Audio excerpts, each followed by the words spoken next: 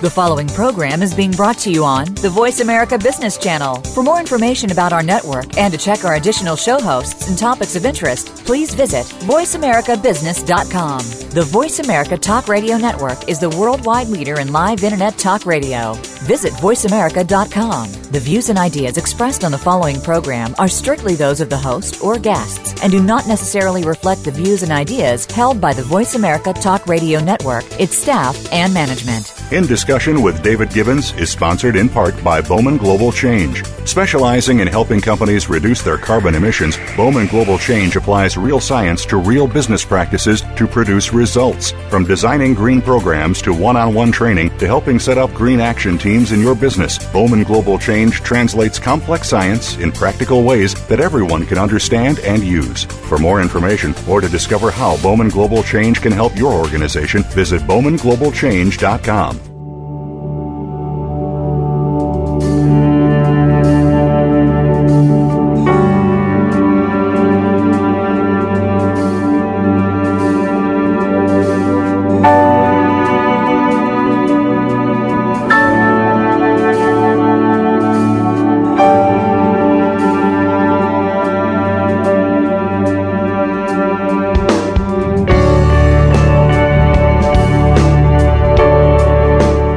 In the past 20 years, Nassim Haramein has directed research teams of physicists, electrical engineers, mathematicians, and other scientists. He's founded a non-profit organization, the Resonance Project, where, as the director of research, he continues exploring unification principles and their implications in our world today.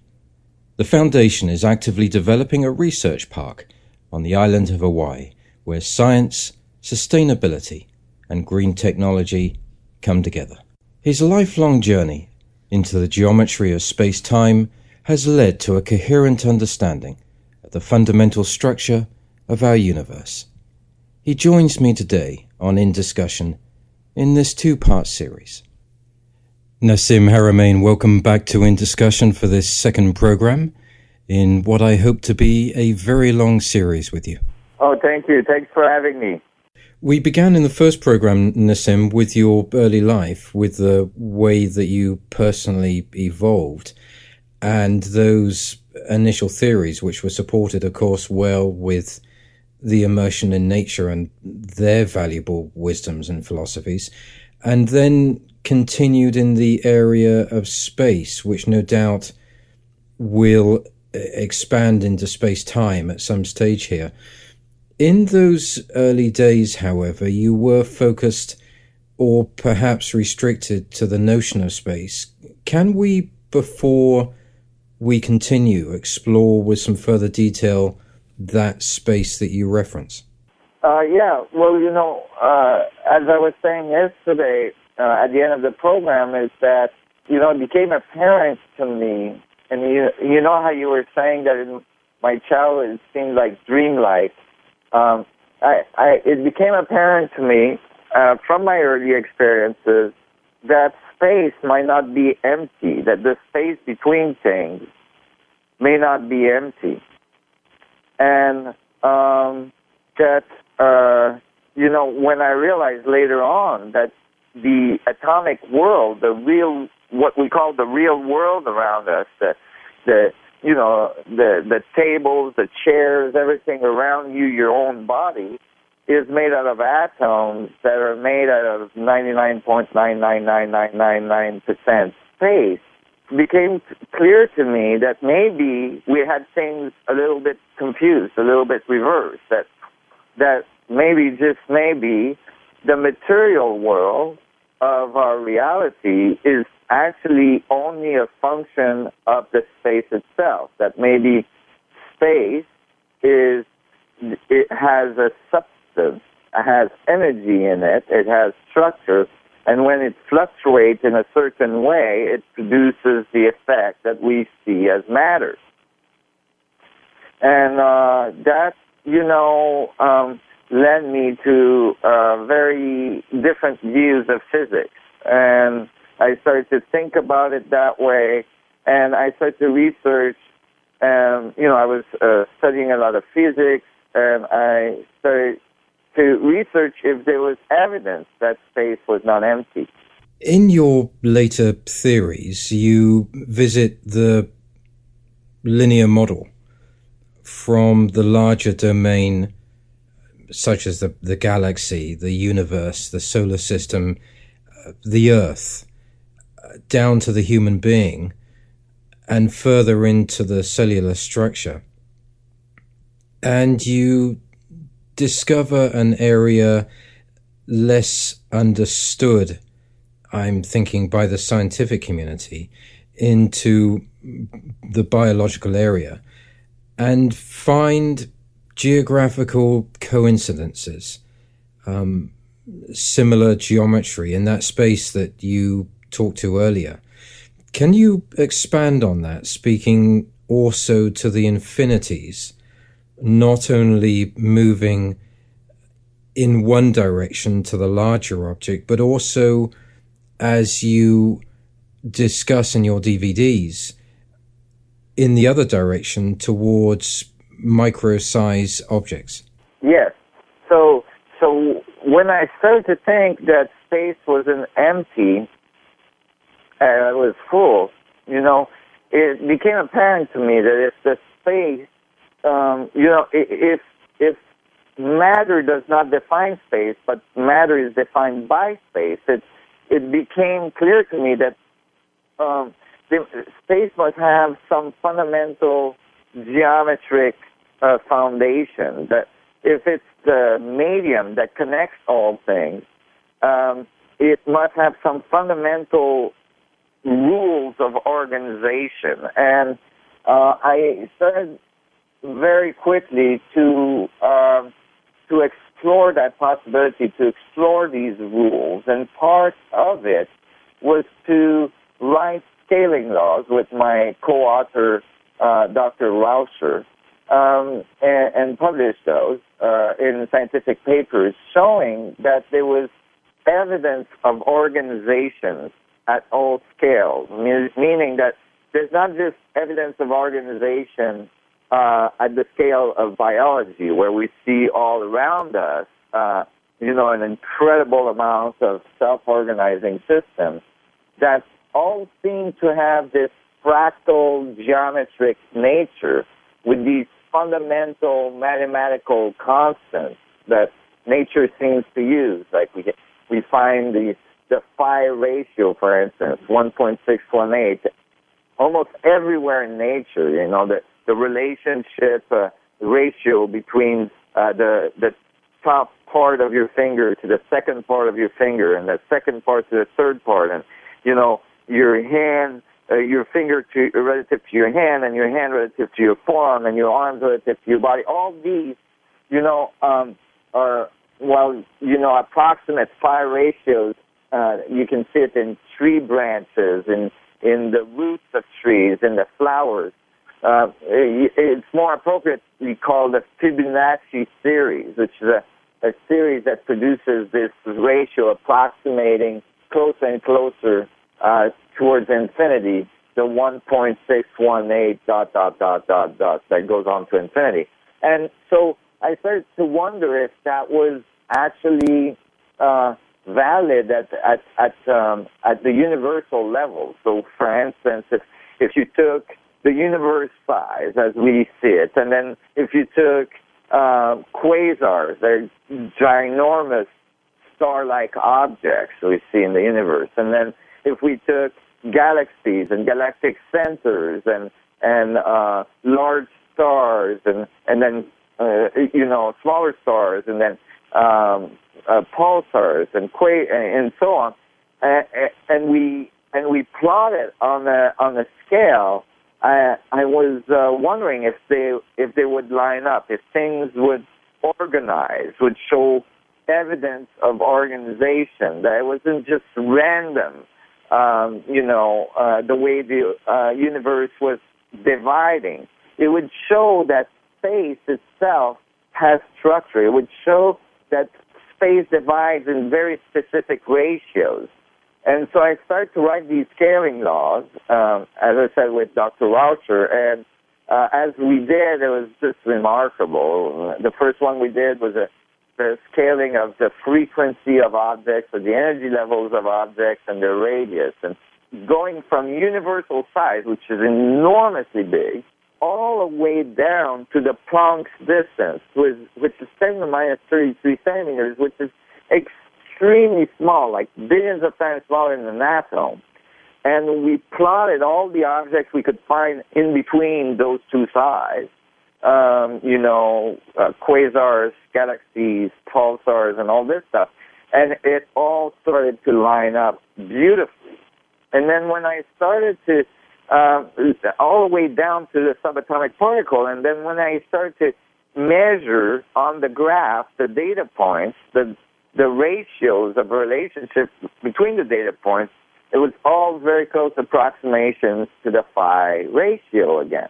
And so that told me right there that the concept had some validity. The concept had some correctness to it, that, there was evidence that the universe tends to organize to a very specific ratio, to a very specific relationship, that there's some order in our universe, from universal size, from extremely big all the way down to extremely, extremely small. And that told me there was some investigation that had to be done to explore what would be the geometry that would produce all this. How does this all coalesce into such an organized system? You spent many years sharing this with the scientific community, who were certainly restricted by their own ideas, during which you discussed universal galactic organization. And of course, traveling to the Planck scale, presenting this entire concept of precise organization. Nevertheless, I'm sure that the scientists returned and perhaps accepted that working model. But at the end of the day, what are the boundaries? What are these infinities? Could I perhaps put it to you that this infinity is not really a terminology that applies in any of this? Certainly, because people look at this world and this word of infinities from so many angles.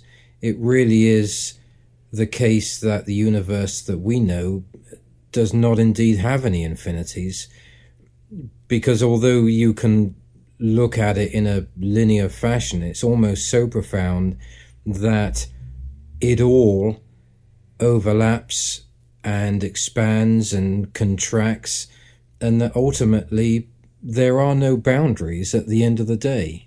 Would that be a good definition?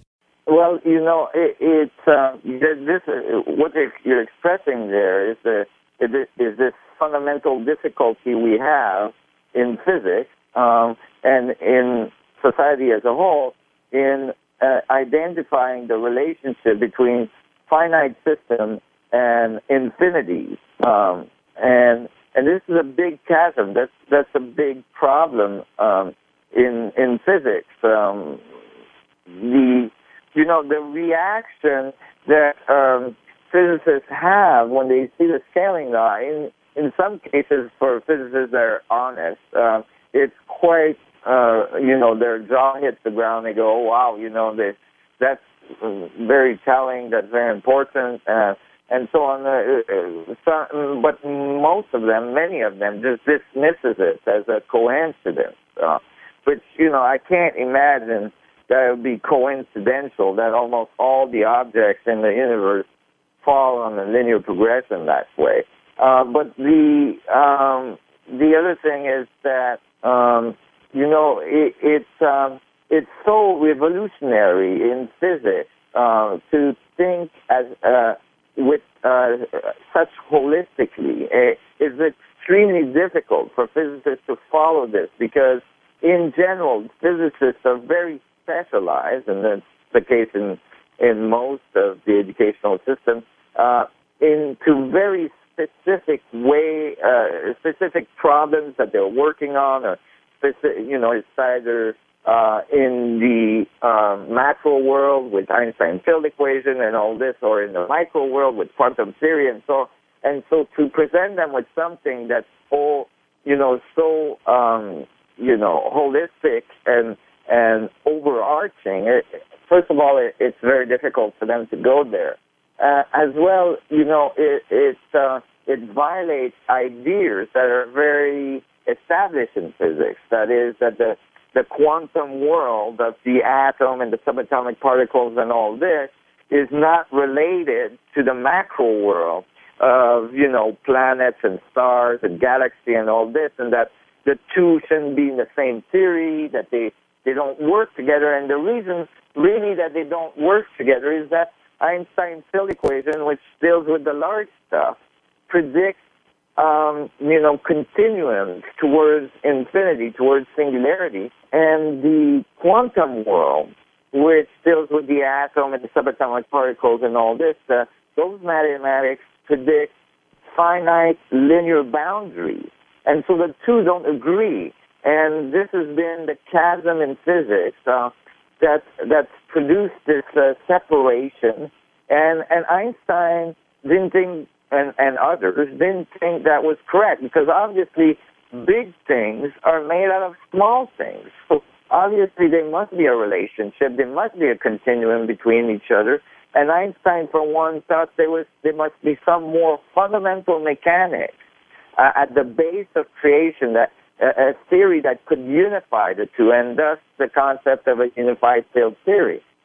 And when I looked at it, I came to a very different conclusion, meaning that from these first experiences when I was young, and when I learned about dimensions when I was young, which we were talking about a little bit yesterday, I realized that maybe if space is what's producing all the material world and just dividing the space from infinitely big to infinitely small, and every time it divides, it makes a boundary that we see as a universe or a star or a quasar or an atom or a subatomic particle and so on, from infinitely big to infinitely small.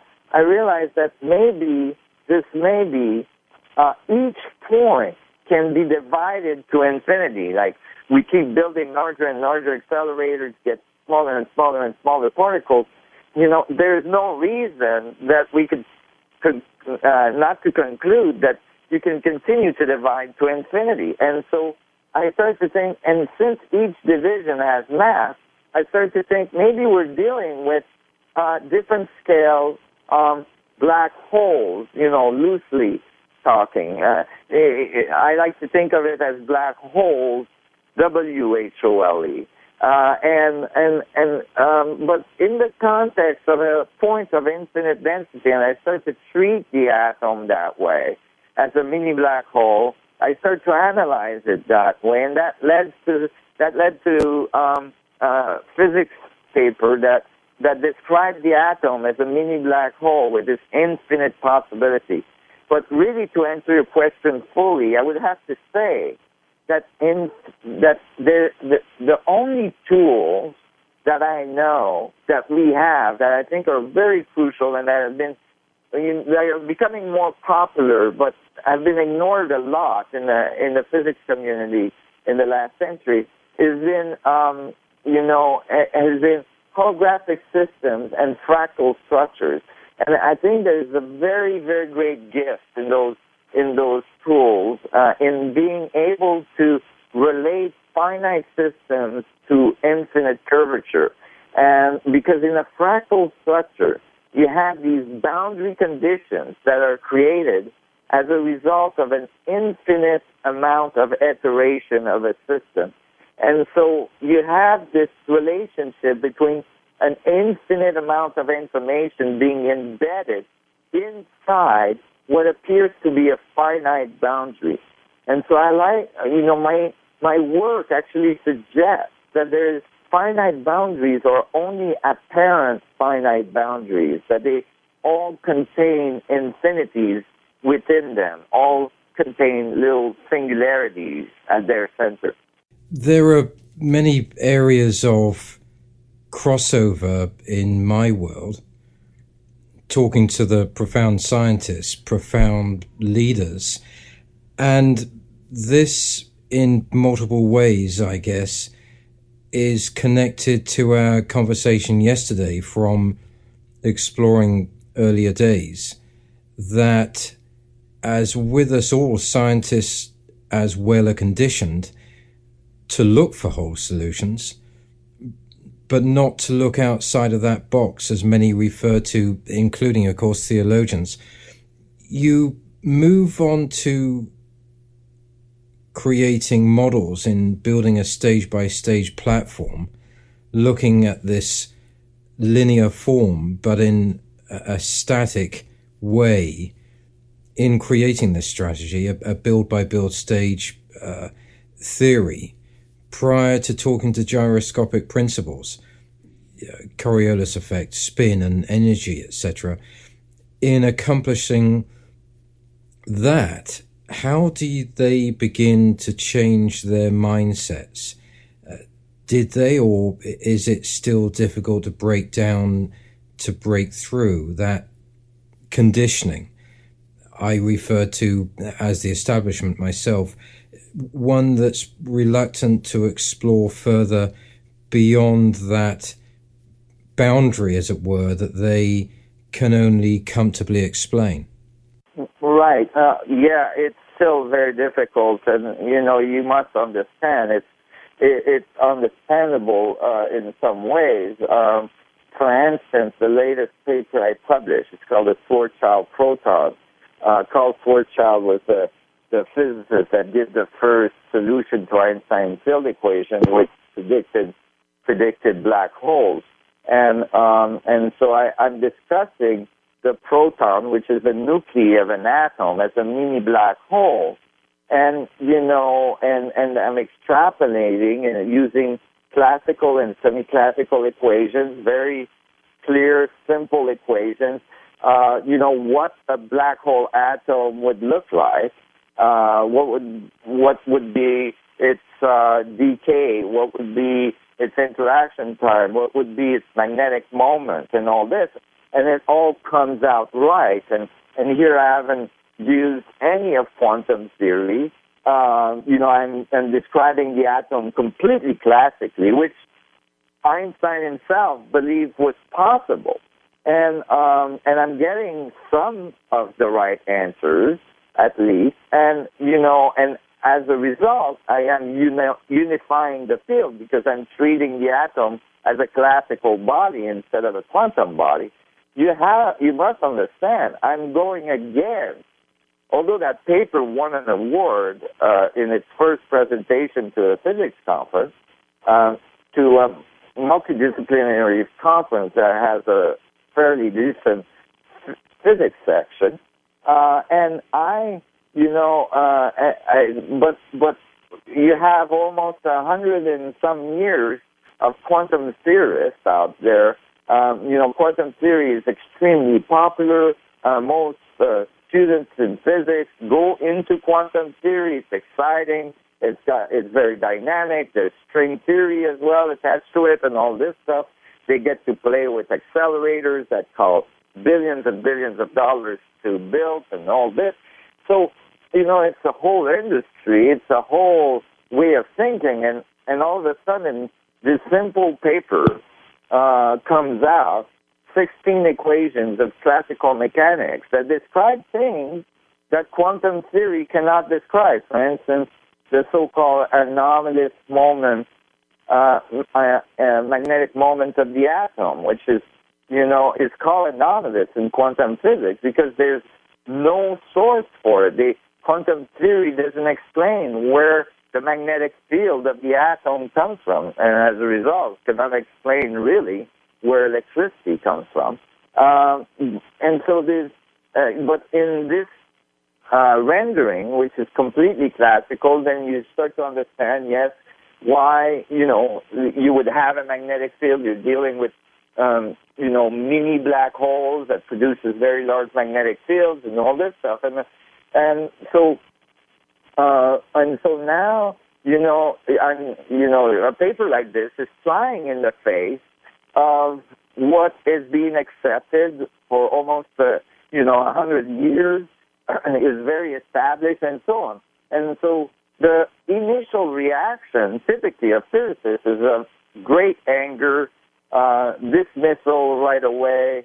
I get called names. I had people scream at me. I mean, I even have a whole website out there put up by, enthusiastic physicists that, are attempting to debunk this, and they're very upset about it. So there is a lot of, but I think at the end it's all very positive. It means that there's a discussion. It means that people are paying attention.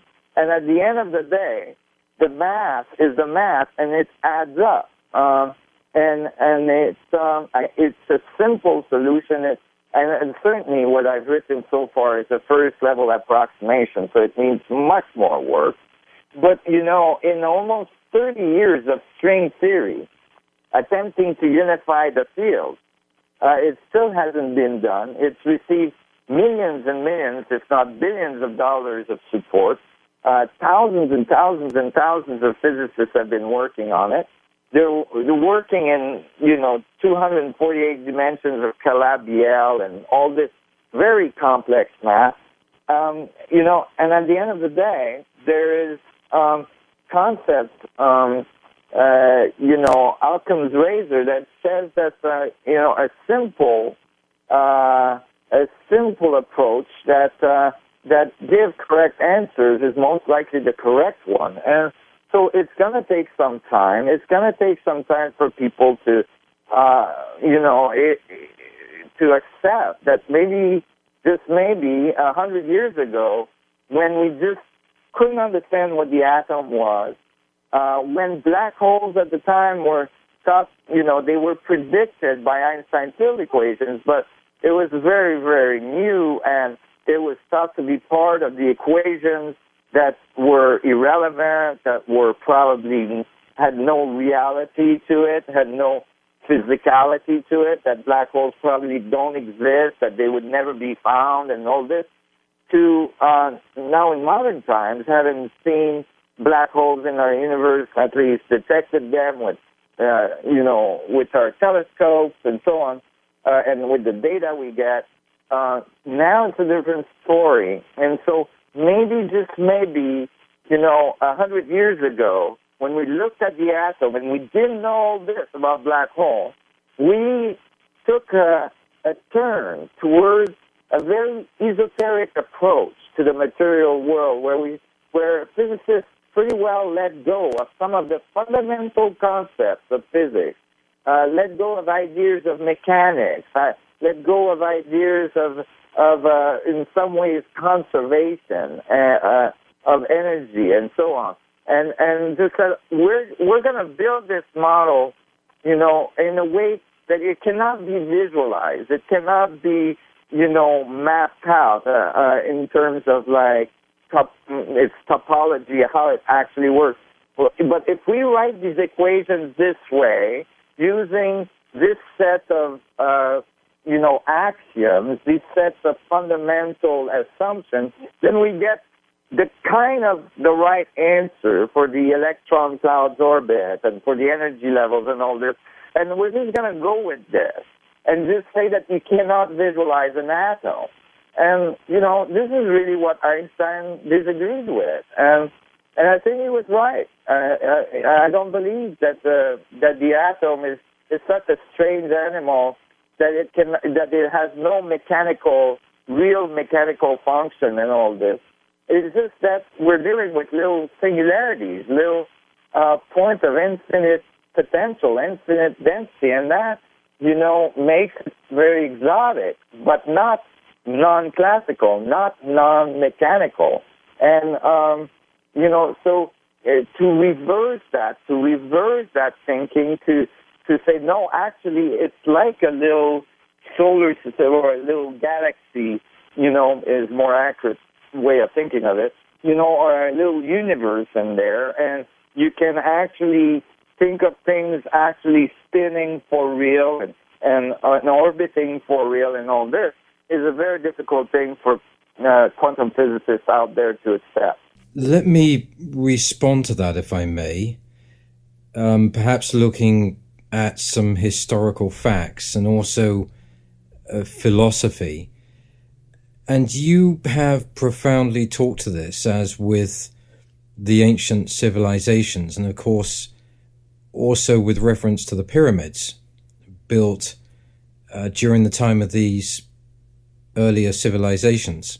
You speak of the precise symmetry, which for me is well placed in your theories, especially after examining spin, Coriolis, etc., the 64th rule, for example. And can we discuss those people, therefore, back in those ancient civilizations during this time, who, to my mind, really knew about the special world and were probably in the special world, and the empowerment qualities that they certainly have, or had, and we no doubt have as human beings, that energy that we possess, Nassim, that was so profound that in my research in studying the pyramids, and of course you already know that having spent my childhood up around Stonehenge, it's of particular interest to me. What was it then that led to the creation, and I call it creation rather than building, of these amazing structures? Could I put it to you that they were not created by necessarily the human beings that we understand, but supported by some far higher force? Because the symmetry of these objects, and as you talk to the building of a structure that is within a quarter of an inch at the top in relation to its foundation in your notes, there has to be a divine force behind that. And that suggests to me that it's questionable as to whether people then were capable of building these structures on their own. Yes. Well, when I was thinking about this, the singularity at the center of all things, early on, it became clear to me that when I was studying a lot of ancient civilizations, a lot of them talk in those terms. There was a direct relationship between, what I was discovering in physics and, so many ancient traditions talking about the Bindu point, for instance, at the center of everything, or, that the connection to God is at the center of everything, that God is everywhere, and that, that point of infinite density that was described in many different ways in different ancient civilizations and ancient traditions, like the Kabbalistic tradition, for instance, and some of the traditions that you find in the Mayan country and the Inca country and in the Egyptian mythology and so on. And as I studied more and more these cultures, like you said, I started to, make calculations and, on some of the structures they erected in various places in the world. And I found very amazing correlations between, cultures that were separated by a world that were not supposed to be in contact with each other, and that were building very similar geometric structures that were highly accurate. As you say, when people discuss pyramids, they say, they could have moved the block this way, the block this way. It's not, it's a cumulative effect. It's not just one problem, like the weight of the blocks or the amount of the blocks, but it's the precision at which the blocks were placed, the precision of the orientation of the whole building to very specific stars, alignment, and field alignments, and so on. I mean, it's amazing. It's remarkable. And when you look at the data, and if you're honest, if you're doing an analysis of the data, there is no way any engineering company on this planet at this time could reproduce such amazing engineering feats, such as the Grand Pyramid at Giza. I mean, it doesn't matter if you give all the money in the world to the best engineering companies in the world. They wouldn't be. We don't have the technology today to reproduce such an awesome building. Like you said, the apex of the Grand Pyramid at Giza is a quarter of an inch off the base, which is 13 acres. I mean, to nail that, having placed 2,300,000 stones, is unconceivable. And that's after the pyramid has gone through all these ages of earthquakes, and there was a whole layer that was removed from the pyramid. It might have been absolutely perfect when it was brand spanking new. And, so this is unconceivable. I think there is very, very, very important wisdom there. And when you study all these civilizations, there is a correlating factor that you cannot miss. Although, remarkably, it seems to have been missed.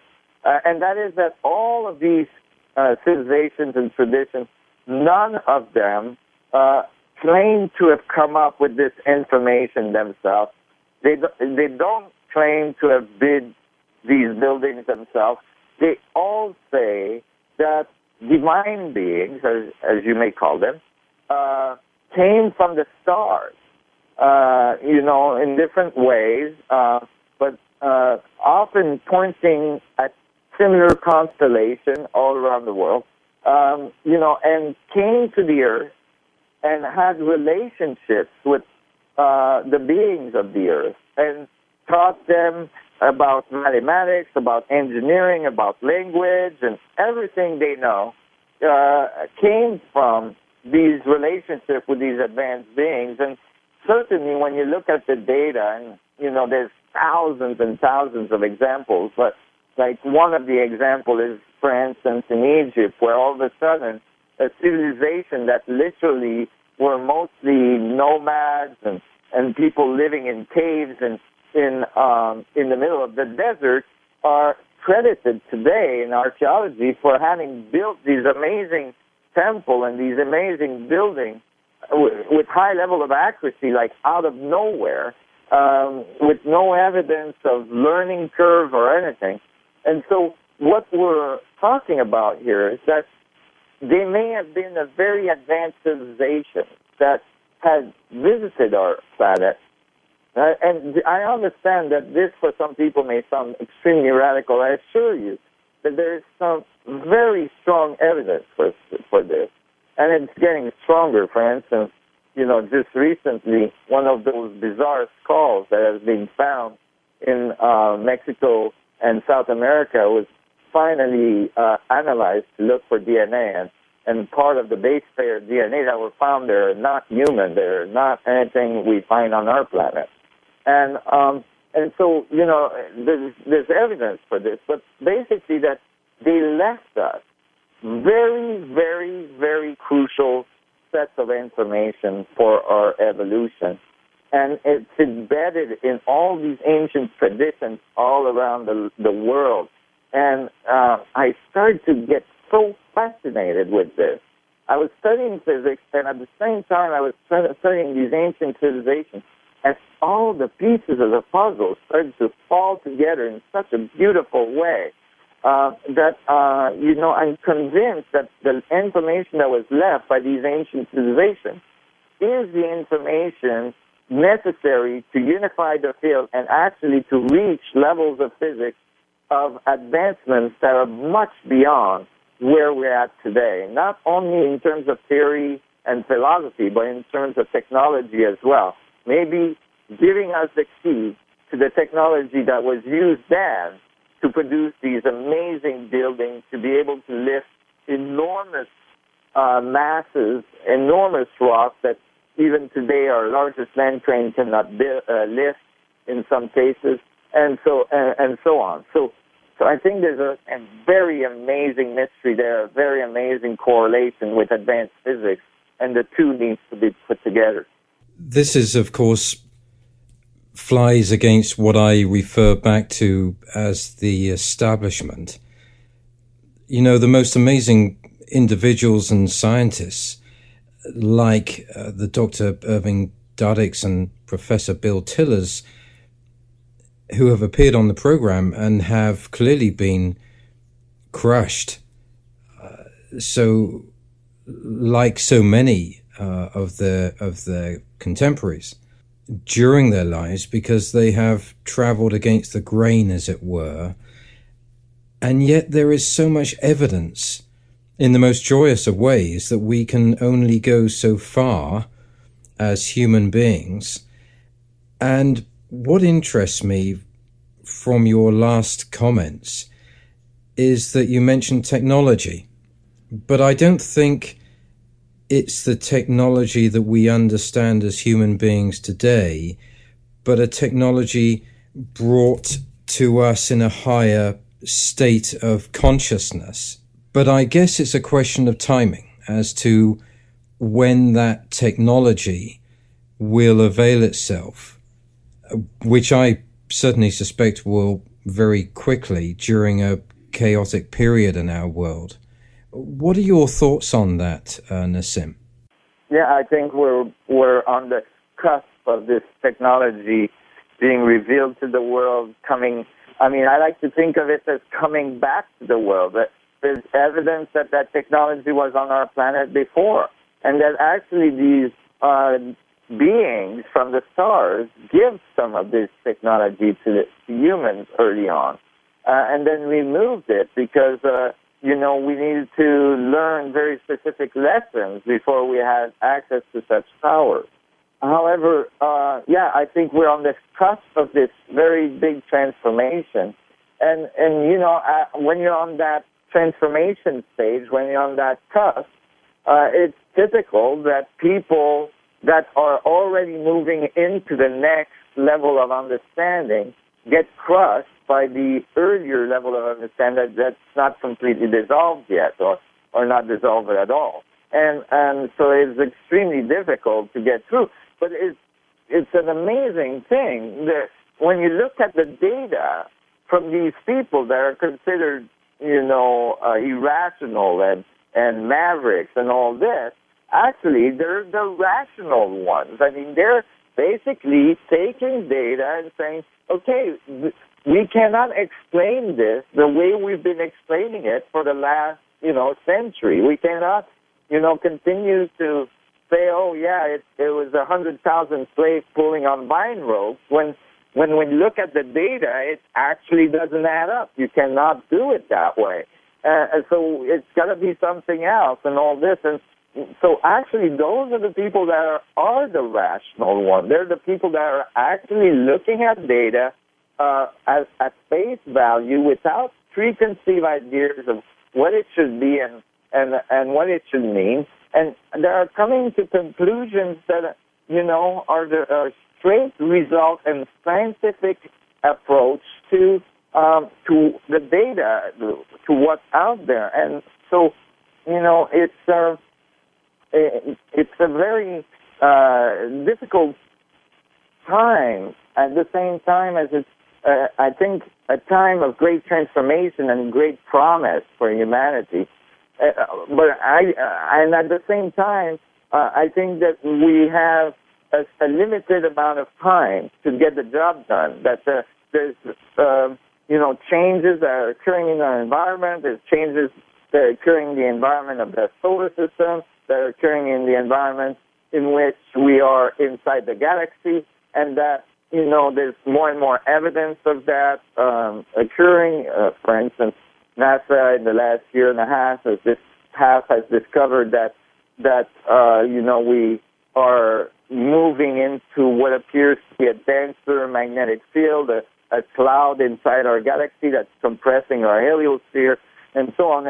And so I think there's changes that are occurring. I think these beings from ancient times left us even calendars, giving us very specific timing of when these changes were going to occur.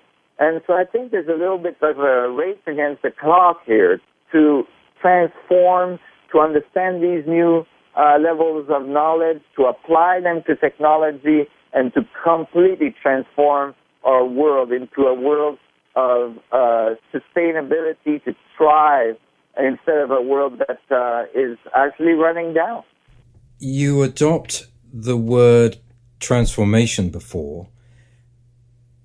The world will clearly change because of a higher state of awareness, perhaps a higher responsibility, however you wish to state that is complemented by those traditions and that expertise of ancient civilizations, armed with that technology that we cannot even explain today. Returning, however, can we talk to each of us as being our own universe or being the center of the universe, which, of course, is raised with Professor Tiller, who suggested that as human beings we wear a bodysuit, and as such, when we reach a point of real consciousness, real awareness about Mother Earth and nature, we have the ability to change those around us, which I'm guessing will complement any other action or infiltration that we may find, but also encourage the involvement of those amazing forces during those ancient civilizations to return to help us to correct the chaos that we have in our world today. Is that how you would describe the capability of the energy that we have now as human beings? Well, as you said, if we live in a fractal universe, from infinitely small to infinitely big, then everything in such a universe is the center. And I mean that literally. So that means that you could think of yourself as the center of a universe. And, you are not the center of this universe because we know approximately where that is. But if this universe is embedded in a larger one, and that one in a larger one, and that one, and so on to infinity, there's actually a universe out there that's enormous, that's ginormous, that you are the actual geometric center of. And, and then that universe, if you can, experience that, visualize that, then that universe is the center of an even larger one, and so on and so on. So that each point in the universe is the center of the universe, and that's why although we're all human, we all have a very specific perspective on the world, on reality. We all are independent in some ways because we observe the universe from our own very specific perspective, our own very specific center, which is not the same center of any other center. And but the important thing to remember there is that, you are the center of the universe, but so is everybody else. So is everything else. It's an important part not to forget. And it's all embedded in this amazing fractal structure of creation of the vacuum. And in that structure, and from the calculation I did in the Schwarzschild proton, showing that each proton has all the information of all of the universe in each proton, showing that they're all connected. Inside that singularity that centers you, within that singularity is all the information of all other singularities in all of the universe. So from that perspective, you possess all knowledge.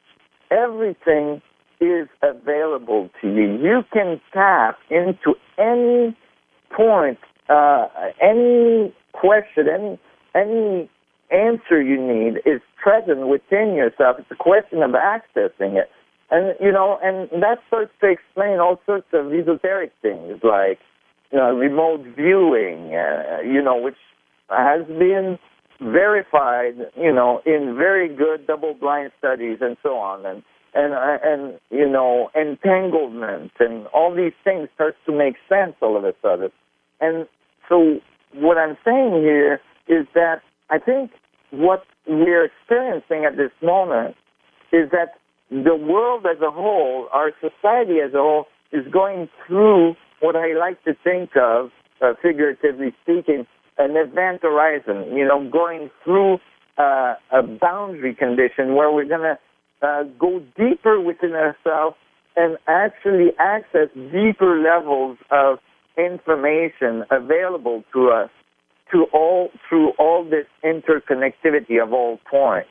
And as we access deeper levels of information within ourselves, we obviously understand the universe better, and we can apply that outside ourselves into technology so that the technology we have matches that new level of consciousness. And that technology that new level of consciousness is remarkable, and the technology that comes with it is really amazing. And will literally, most likely, bring us to the stars.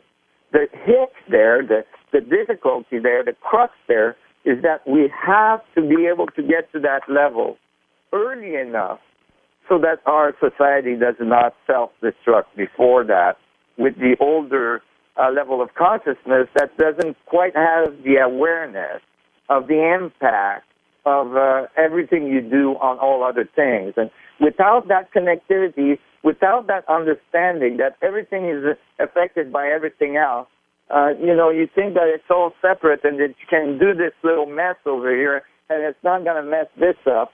And then, by the time you realize that all this stuff is connected, it can be too late and your society may not make it. So, it's a very important moment. It's very delicate. If, Nassim, we are going to receive that higher intellectual value in terms of technology from those that came before us, many thousands of years ago, then it is quite assured that it will come through the power of people that are inspired and conscious, and quite possibly at that stage in community. Given that we are coming quickly to changing times, what will it take as a catalyst for people to come together so strongly and so succinctly, so much in unity, as it were, that the information possessed by ancient civilizations will divinely come our way? I think, a very good question. I think that there's many different catalysts, and sadly, some of the catalysts are disasters.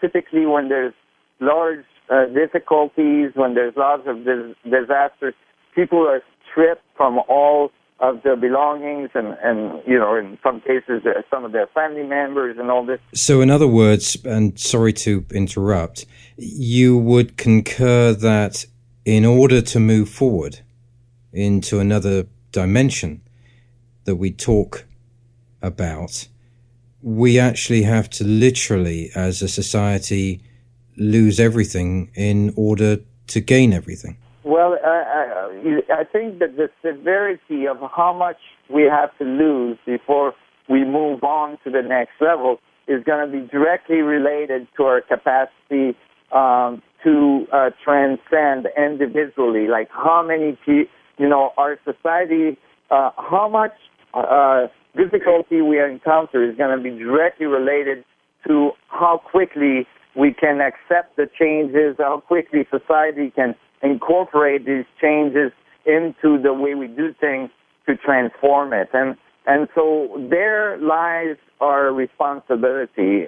There lies our, our responsibility to each other. Is like, how quickly can I make that transformation in my own life and in my daily life and in my consciousness right now? Because if I do it, I'm helping, and anybody that does it around me is helping, and more people make that transformation in their own life, in their daily life. More that transformation is felt by the whole, and more the faster the society can change, and less difficulties we'll have to experience in order to make that change, because we'll be moving with the changes instead of resisting them.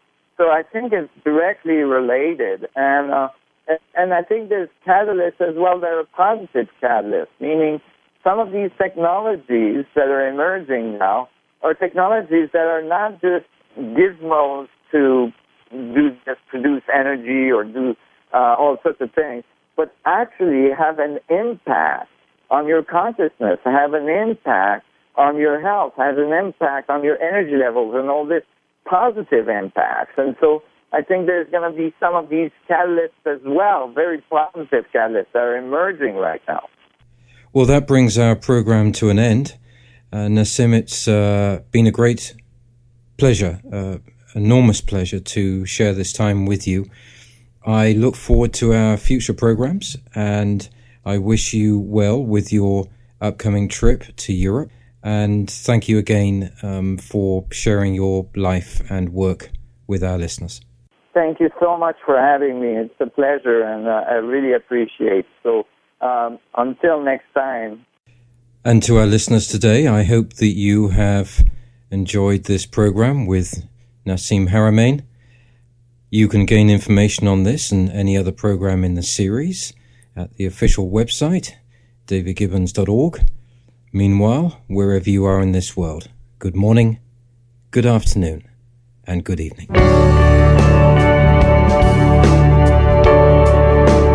David Gibbons in Discussion welcomes listeners' comments and viewpoints at its blog at davidgibbons.org. This programming is supported by organizations and firms in the private and public sectors.